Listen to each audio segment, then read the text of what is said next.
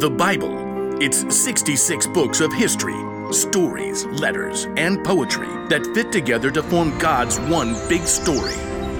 The epic adventure of how He created us and loves us so much that He made a way to rescue us. As we travel through the Bible, from Genesis to Revelation, we discover people who met God and found their lives changed forever.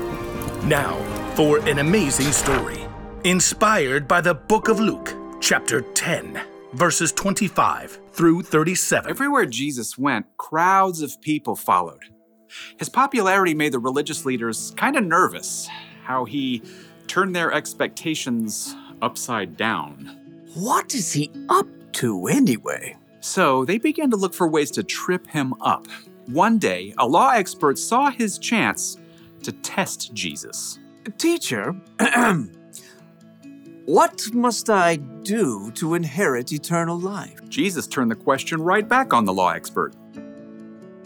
What is written in the law? How do you read it? Love the Lord your God with all your heart and with all your soul and with all your strength and with all your mind. And love your neighbor as yourself. You have answered correctly. Do this and you will live. But the law expert wanted to discover the very least he could do to obey the law, so he got tricky. Yes, but really, who is my neighbor? Jesus looked directly at the law expert and he saw what was in his heart. So Jesus began a story. A man was going down from Jerusalem to Jericho. Now, if Jesus were to tell this story today, it might go something like this. There's a man that we'll call Ben, who needed to travel from Jerusalem to Jericho. It was a lonely, rugged road, but he was well prepared. Got my water skin, got my quail jerky, got my snake repellent, got my large number of clinking gold coins. Stick 'em up! Uh-oh, forgot my mace. A band of robbers attacked Ben. They took everything, leaving him half dead by the side of the road.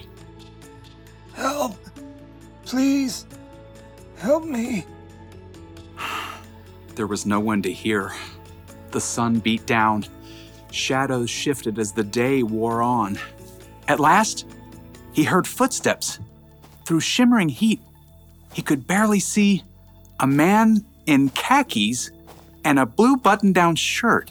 In the beginning, let me Google the Greek word for beginning. That'll make me sound more intelligent. The man was a preacher working on his Sunday sermon. Help me!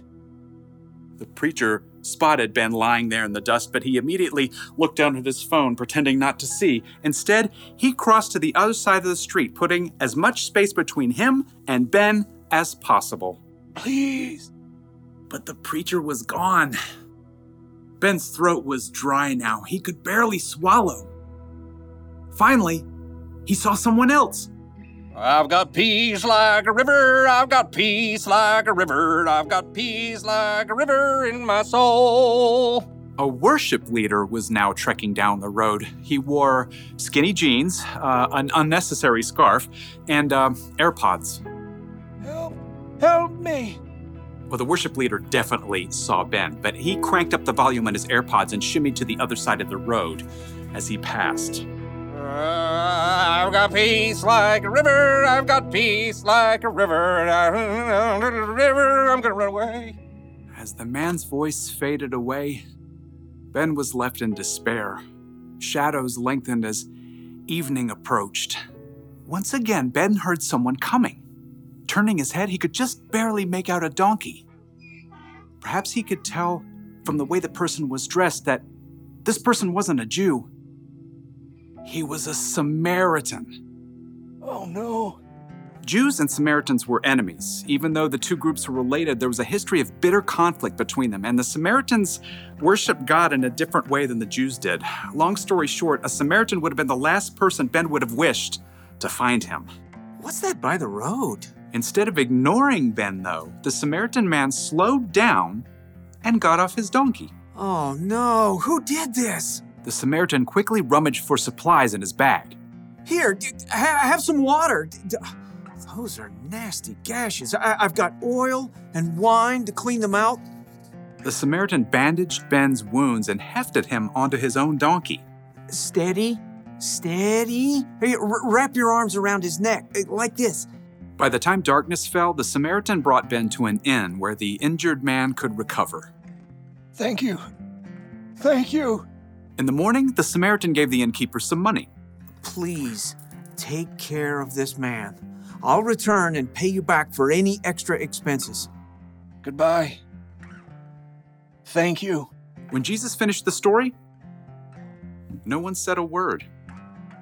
He looked directly at the law expert.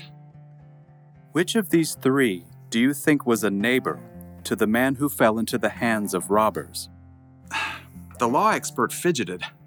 To admit that the Samaritan had acted as a true neighbor was to say that everyone is a neighbor, no matter how different they may be. I suppose, in this case, one would have to say, the man who had mercy on him. Go and do likewise. Jesus' story was clear. Love your neighbor as yourself isn't limited to just the people in your neighborhood. Your neighbor means anyone who needs you to show them God's love.